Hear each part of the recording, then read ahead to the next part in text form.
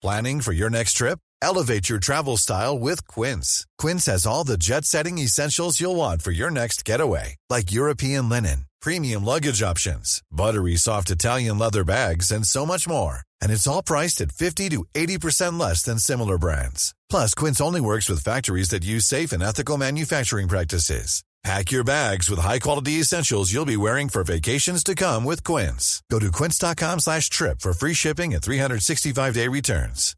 Everyone knows therapy is great for solving problems, but getting therapy has its own problems too, like finding the right therapist, fitting into their schedule, and of course, the cost. Well, BetterHelp can solve those problems.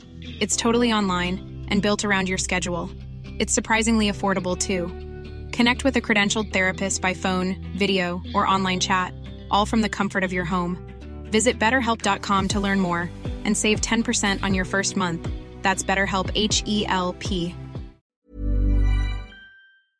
You know, I've been talking about earned media value for quite some time on this podcast. My friends at Eisenberg have just raised the bar on earned media benchmarks with their social index. Social Index now gives you globally earned media values across a growing list of 6 geographies for all your KPIs across the top 7 social platforms: Facebook, Instagram, LinkedIn, Snapchat, TikTok, Twitter, and YouTube. You can now visualize these values for deeper analysis, and they have a look-back window over 2 years of historical comparisons. Social Index is updated daily. Don't get stuck with old data. Over 1,000 companies have used the Social Index to understand the ROI of their social campaigns. And if you work with a social agency, you should demand they incorporate earned media values into your reports. Get your earned media value for social content. Visit earnedmediavalues.com/Alan. Again, that's earnedmediavalues.com/ALAN. For all of us, it's about predicting where the consumer is going and getting half of it right. One of the things we want to do is create ads that don't suck. Embracing change creates great possibility. I'm Alan Hart, and this is Marketing Today. Today on the show, I've got a husband and wife team, Kristen and Philip Risk. They're both the co-founders of Frankly Organic Vodka. And on the show today, one, when we're recording, is their 25th anniversary. So happy 25th anniversary, guys.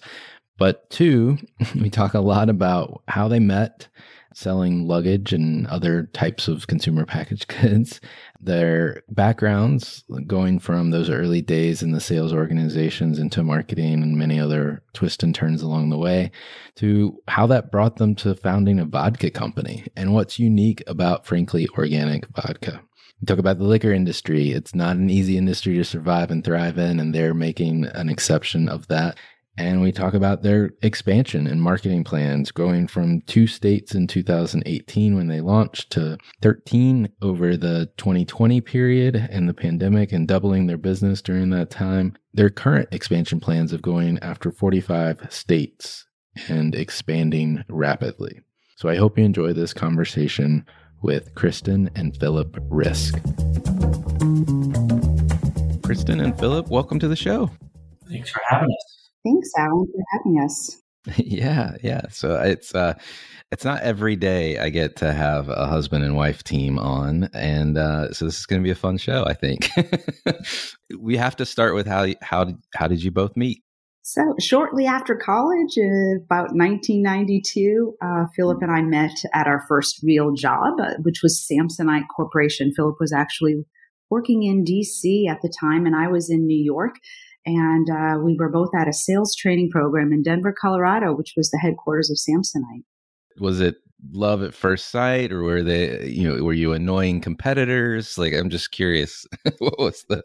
Well, for me, it was. For me as well.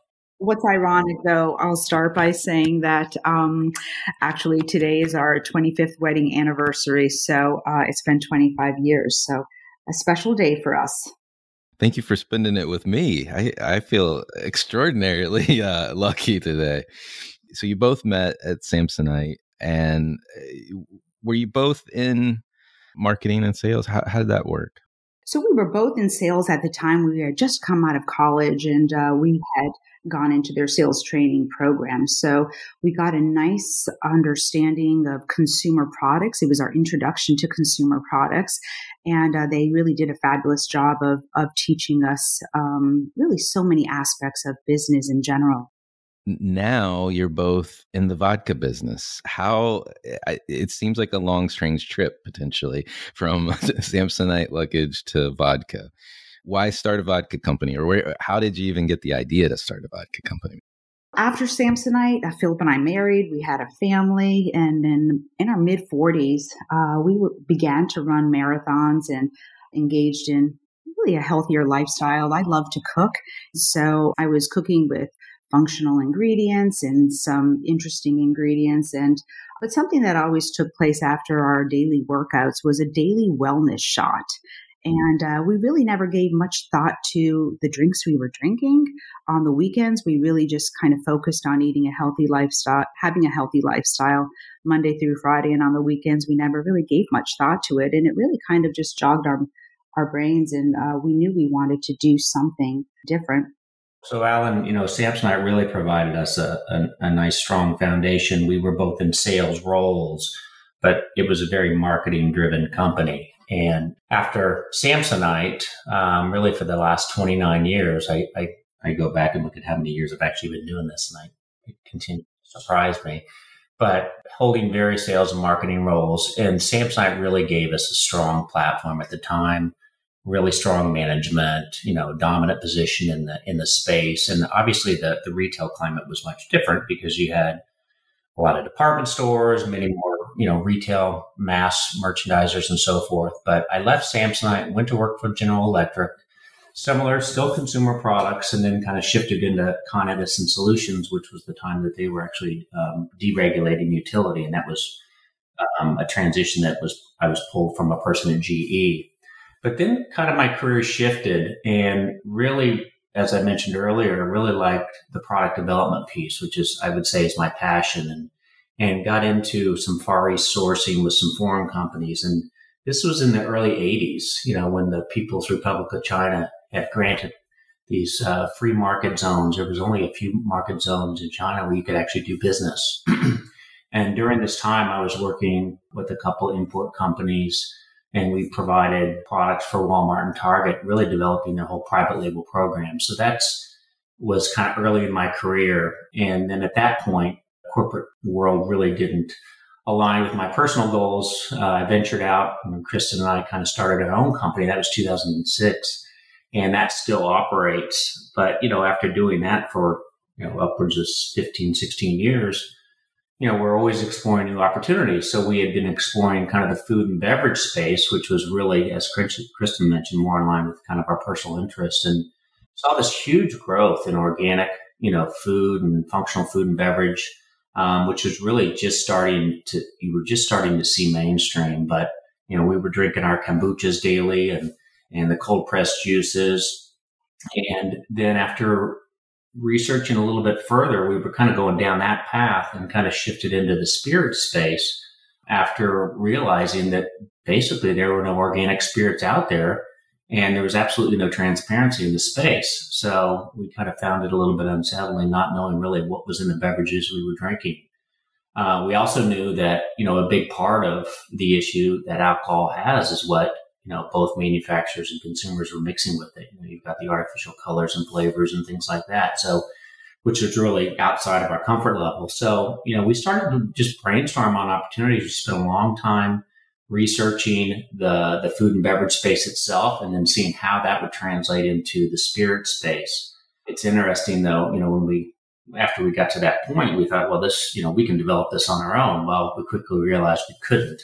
There's a little bit more involved, but we knew the flavor profiles, we knew the ingredients that we wanted to put into them. And we ended up hiring a local juice expert in Arizona. And she started one of the first cold pressed juice companies. And we just made juice for literally like 7 months.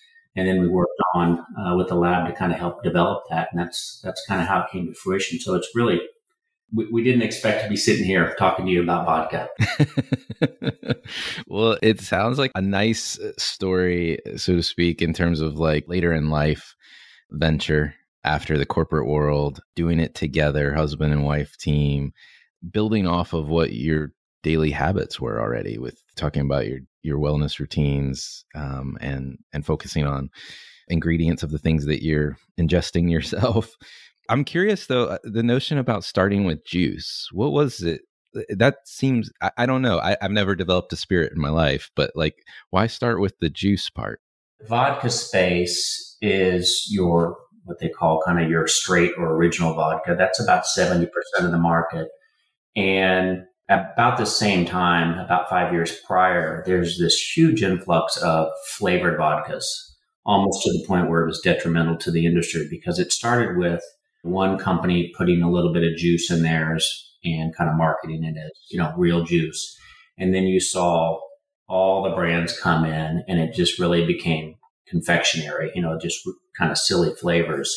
So when we tried these, we literally had all the samples, we did some focus groups to get feedback. And we realized that the baseline was so low with regard to having a really good product that somebody would really like. I mean, when you taste a strawberry, you expect it to taste like strawberry versus, maybe a Jolly Rancher or something like that. So we knew that was kind of the spin, was the flavor aspect. It's very difficult to obviously differentiate an original vodka. And our whole push was pushing it towards the functional ingredients, the turmeric, the ginger, the maca root, and kind of creating that better for you alternative for consumers. Let's talk about organic vodka and like just hit on the head of it, if you will. Like, what makes your vodka unique?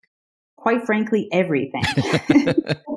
I think the co-founders, and I also wanted to mention, we do have another partner. His name is Ken, and he was part of the development of the product as well. And his background came from the finance side of some other spirits companies. But all three of us really recognize, while in the development stage, that we had to differentiate the liquid in order to be successful. And so the first thing we wanted to do was create a functional vodka, meaning we wanted to use ingredients like turmeric root, maca root, wild cherry bark, and ginger root to create really deep flavored profiles. And then furthermore, we utilize all real fruits, roots, and botanicals as well. So our whole motto is we like real. And when you taste it, it tastes real, like Philip said. The second reason that makes us different is that we chose to be fully transparent on our label. The spirits industry doesn't mandate labeling on alcoholic beverages. We chose to have our nutritional facts and an ingredient list for full transparency, because today's consumers are more mindful of what they drink, and they also value transparency. And then furthermore, our products are USDA certified organic. And that is definitely a differentiating factor, which basically means we don't use any genetically modified seeds or synthetic pesticides, herbicides, or fertilizers. We also support organic farmers and engage in sustainable agriculture, which has a positive impact on our environment. And then I think lastly, which is really one of my favorite parts about Frankly, is our philanthropic mission, which is Frankly loves Fido, and we give back 1% of revenue to animal welfare organizations. We use real ingredients, transparent label, functional ingredients, and our support of the environment and philanthropy. One of the, when we were developing this product and really trying to not be just another vodka, I mean, it's probably the last category you'd want to enter, with a Me Too product. The branding was really important. So we literally, when we're trying to figure out what are we going to call this, we spent about 5 months, multiple rounds of naming. And we ended up with Frankly Organic Vodka, frank meaning, to speak frankly is to speak honestly. So we did a lot of reviewing the market. When you walk down the aisle, you've got all these different brands with all these crazy bottle looks, and we really wanted to differentiate. So we did that on the label, we did it on the bottle, and then we did it with the brand itself. And we really feel like the name kind of hits all the points in our brand DNA pyramid. It's, it's straight, it's honest, it's to the point, it has memorability. It's definitely different than anything in its set, so we got that ownability piece, and it's repeatable. So it's catchy, you know what I mean? And people find themselves, even when we're talking to people such as yourself, the word frankly comes up all the time. So it's fun. It definitely hangs together. It makes sense given what's inside the bottle, and love the idea of the nutritional label on the outside of your vodka bottle, because most people never know what's in there. Starting in the liquor industry, I mean, that it just seems like it's hard from the get-go. Like, it's regulated. Each state, at least in the United States, distribution is a challenge because it's so locally regulated as well. What's been that journey? What has the journey been like for you guys? We thought with our experience in consumer products, we'd just roll right out and be successful. Well, we clearly underestimated the intricacies of the 3-tier system. And more importantly, our reliance on our distribution partners, as well as, quite frankly, the simple power of the spirit companies, because they really do dominate this space. And then you take that a step further, you have to have an individual distributor for each state. So, where we're accustomed to working with a Walmart and you go into the stores and you're nationwide or regional or what have you, this is a state by state business. And, when your focus is on retail, you're reliant on distribution. You know what I mean? So you can't go to a Walmart if you're only in 2 states because they want you in all their states. So it's definitely been a challenge, the biggest challenge I think we've had. And then obviously also with the distributor themselves, when we first launched, we thought we were going to roll right out and everybody was going to want the brand. Well, in Texas, the 2 largest distributors both declined our brand. So here we are ready to launch. Everything's queued up and ready, and we didn't have a distributor.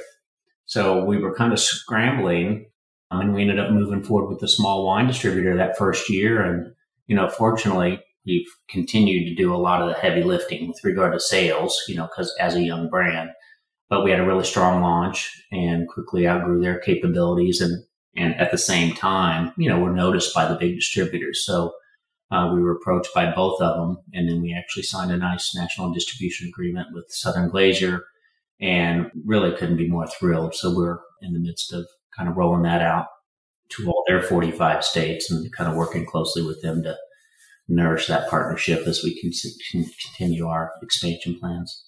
So, I mean, you guys are, for listeners, you're located in Austin, Texas, I believe. You are not the only vodka company in Austin, Texas.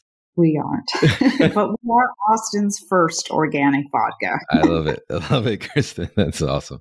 It's not just that it's vodka. It's a hard category to differentiate in, especially if you're just going against, original vodka. But you're in Texas. You're also in a town where there's another large vodka company. You didn't make it easy on yourselves. Well, we did, there was some rationale to Austin. And just so you know, there's also another very big, large brand in Texas as well, beyond the major one. So we're surrounded by plenty of friendly competitors. But, it also, for us, it was a market that allowed us to get the talent we needed, for our production. We actually have our master distiller is from one of those companies. So that really brought us a lot of know-how and allowed us to kind of ramp up our capacity quickly and, and using our network there. And it's a great city, in terms of if you're going to start a vodka or spirits business, it's not so easy, when you get outside of certain markets just due to, the legal rules and so forth. So this was a market that we were able to get in quickly, get licensed and build a nice team. I think also, too, that, we knew we were up against that, our facility in Austin. And so we had to position ourselves as something different. And that differentiating factor is better for you option. So with all those characteristics that I previously spoke about, we own those. And that's what really sets us apart from our friendly competitors in Austin. I'm sure the flavor profiles that you guys are coming up with help a lot as well, because I think everyone probably listening to this has had some really bad flavored vodkas in the past. And more so you realize it the next day because of all the sugar that's in them, most likely. But it's an interesting concept that you guys have. You guys, you've got this product launched, you're growing. Tell me about your growth and expansion so far and where you are and kind of how you're attempting to get your fair share from the big guys. With COVID and everything that's been going on, surprisingly, the spirits. Hey, I'm Ryan Reynolds. At Mint Mobile, we like to do the opposite of what Big Wireless does. They charge you a lot, we charge you a little. So naturally, when they announced they'd be raising their prices due to inflation, we decided to deflate our prices due to not hating you. That's right. We're cutting the price of Mint Unlimited from $30 a month to just $15 a month. Give it a try at mintmobile.com/switch. $45 up front for 3 months plus taxes and fees. Promo rate for new customers for limited time. Unlimited more than 40 gigabytes per month. Slows full terms at mintmobile.com. I'm Sandra, and I'm just the professional your small business was looking for. But you didn't hire me because you didn't use LinkedIn Jobs. LinkedIn has professionals you can't find anywhere else, including those who aren't actively looking for a new job, but might be open to the perfect role, like me. In a given month, over 70% of LinkedIn users don't visit other leading job sites. So if you're not looking on LinkedIn, you'll miss out on great candidates like Sandra. Start hiring professionals like a professional. Post your free job on linkedin.com/people today. The industry was actually up 7% last year. A lot of that skewed more towards the retail segment, which was actually up 18% versus what they call the on-premise, which is your bars and restaurants, which is down.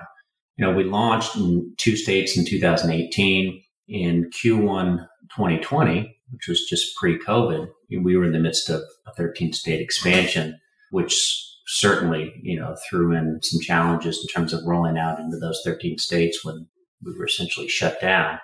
But we've kind of weathered that storm and kind of kept our head down, and we're now in the midst of a 45-state expansion. Our whole expansion has really been based on 2 things: the market demographics, kind of looking at what are those organic hotspots and our consumers that we're kind of looking to target. So when you think about hotspots like Austin and Denver and areas in California and Seattle and South Florida, things like that. And then we kind of overlay that with our retail channel strategy, which is, you've got different laws by state. So in a lot of those states, you can sell spirits in a grocery store. So we call that a chain state. So was really important for us, knowing that was a big focus. So we've kind of remained focused on these retail placements, kind of chipping away at some of the regional ones to try to get that national distribution, and really focusing on aided awareness and trial rate. Trial rate's a big piece for us. So our marketing plan is heavily overweighted, for a small company as a percent of revenue, with a major focus on what we call liquid to lips, right? Consumer tastings, because you have to get people to try the product, and otherwise you're sitting on the shelf with a sea of vodkas. So that's a big focus for us. We've always are positioning ourselves as a better for you option. We're seeing that shift now, which, really was late to come to the spirits. It's everywhere else in retail and consumer products. So I do feel like we were definitely well ahead of this shift. A couple other things that have been able to kind of play in our favor is shopping local, allowing customers to support sustainability and purchase organic products is certainly a trend. And we're also seeing kind of the younger demographics negatively responding to kind of the globalization by trying to purchase local, and you see that everywhere. So that's been really 3 things that have kind of fell in our favor.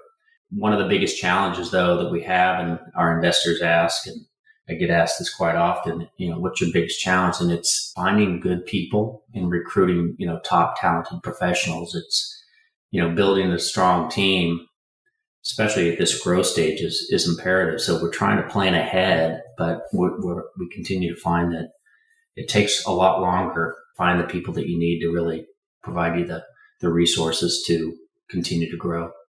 The levers that you've found to accelerate distribution, this is my words. I don't want to put words in your mouth, Philip, but like the scaling buttons, so to speak, with like trying to find those chain states, or, where you can maybe get a slightly more acceleration in the early years.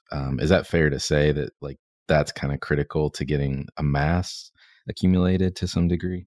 Yeah, absolutely. I mean, you have to win in your home state, right? So, that's always the focus. So if you look at, our marketing spend, our advertising plan, digital marketing efforts, heavily overweighted in Texas and, some of those earlier markets that we launched. And, because when you're launching the new markets, it takes a long time to get traction and placements and things like that. So as a small company with a limited budget, you have to put whatever funds you have to the best use.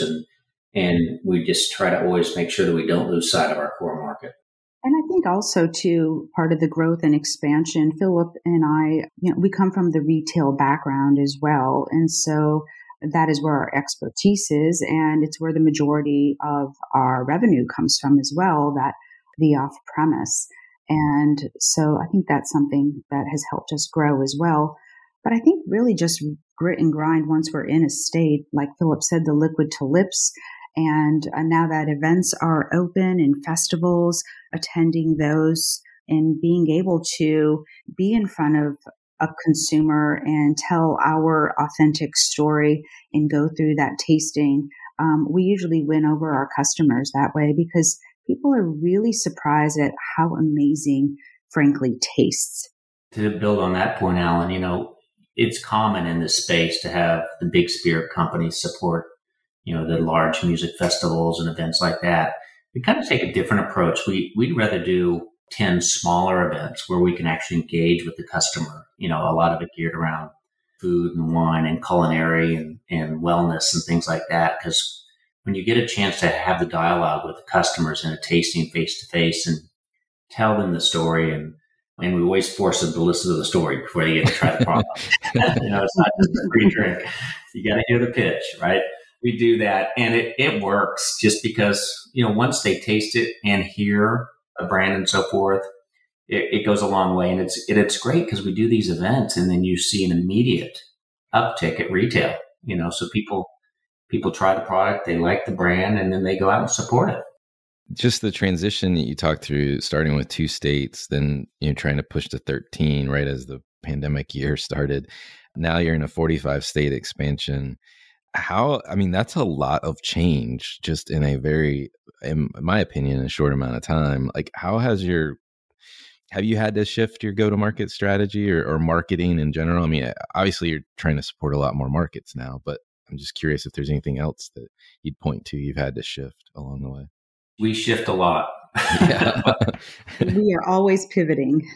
Think about it. We went from 2 to 13. We were so excited. Q1 2020. We hiring 11 people on top of 2. So you go from, 2 sales managers to 11. This is just on the sales side.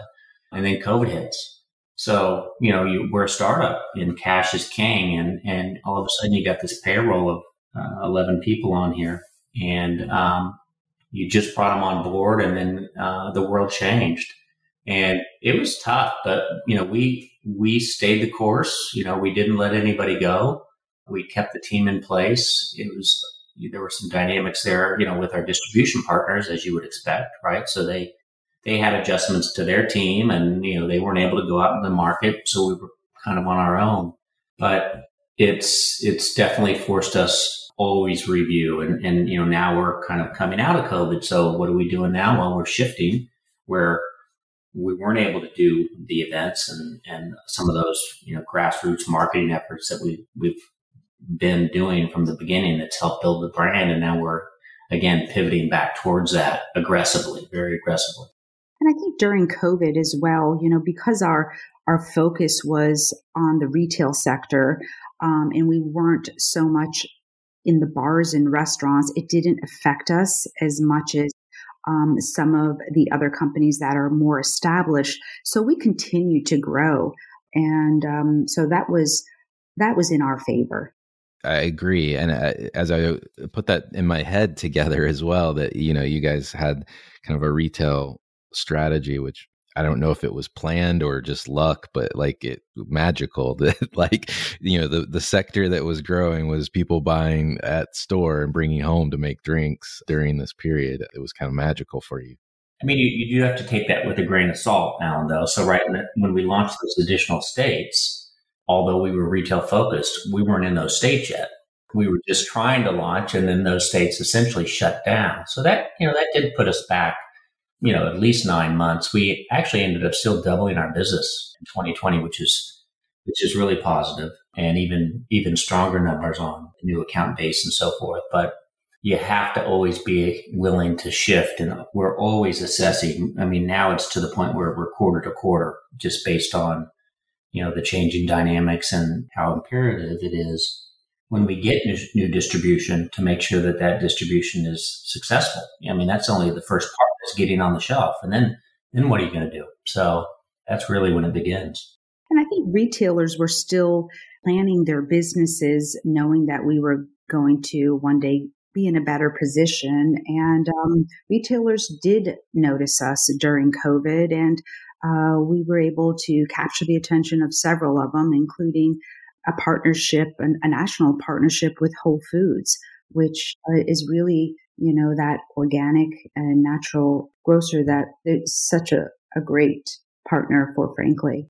It's a natural fit for the two brands to go together. If you're looking back on this experience that you guys have been on together, anything surprise you? Any lessons learned that going to start your next spirit company next week? What do you think?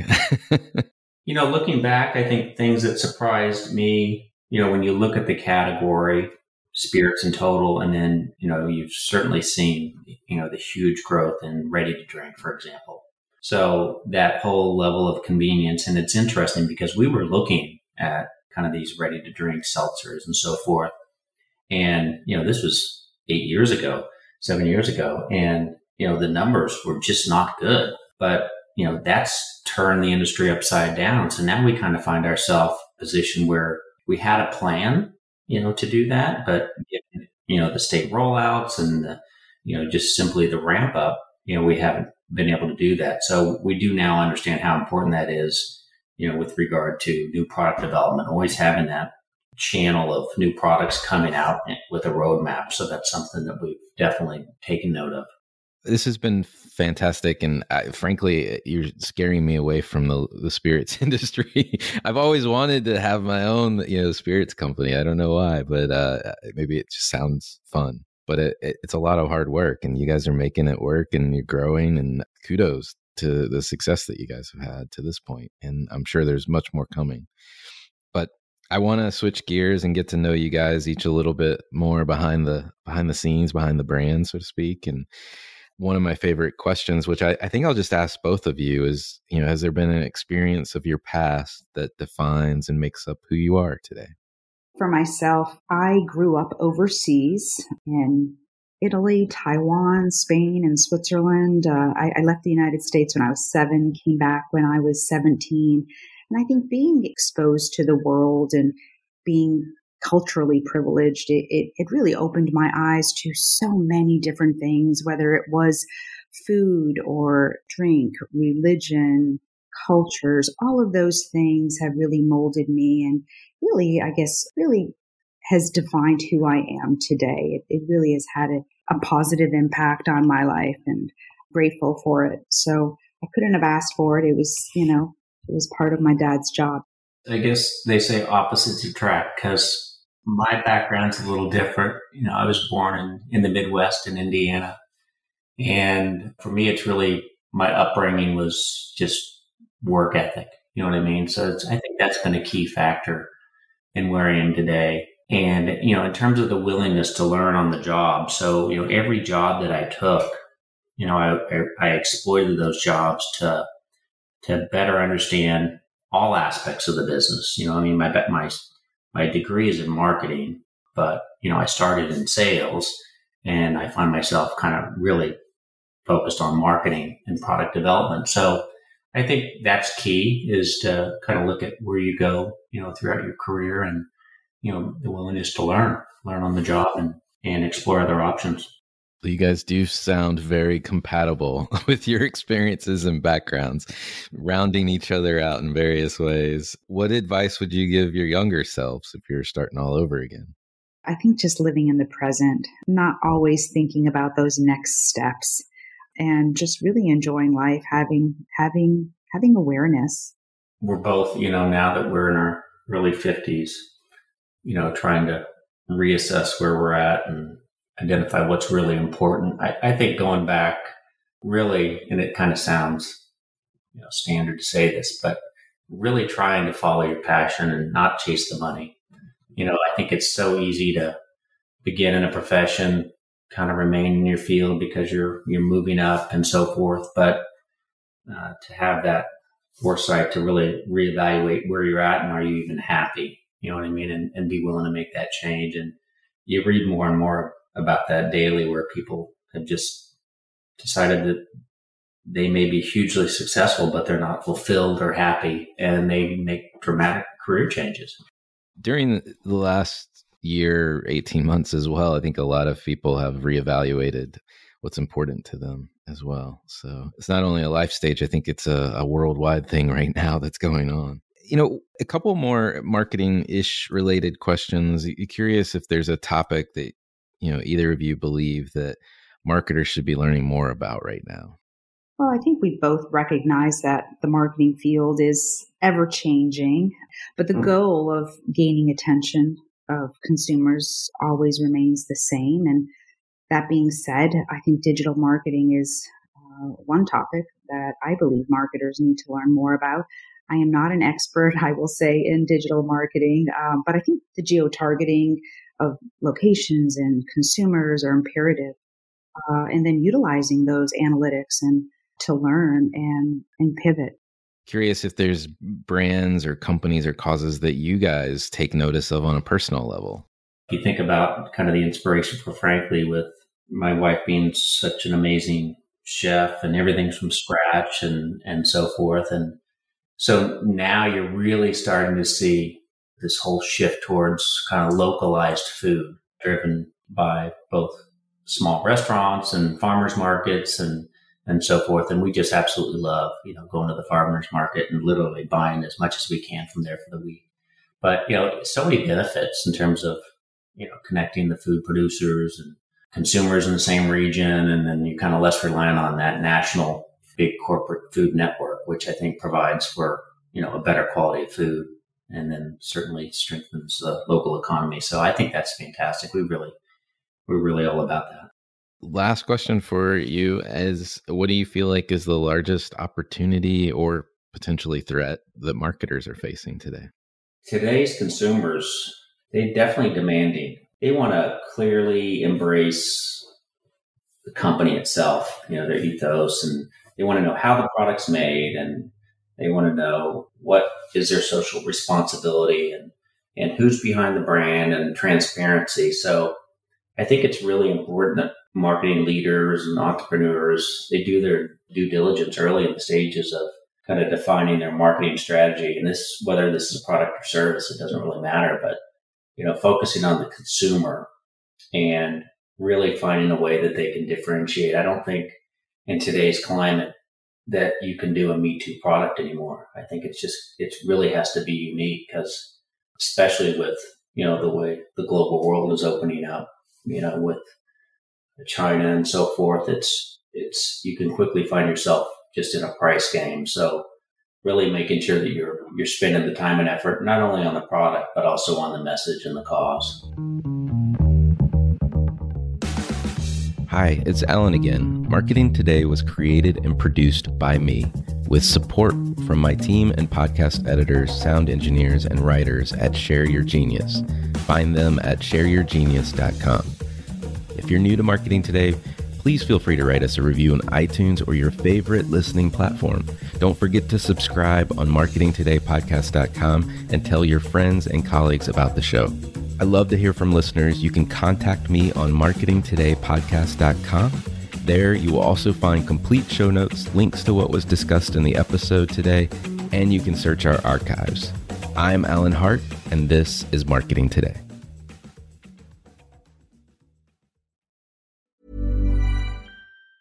Planning for your next trip? Elevate your travel style with Quince. Quince has all the jet-setting essentials you'll want for your next getaway, like European linen, premium luggage options, buttery soft Italian leather bags, and so much more. And is all priced at 50 to 80% less than similar brands.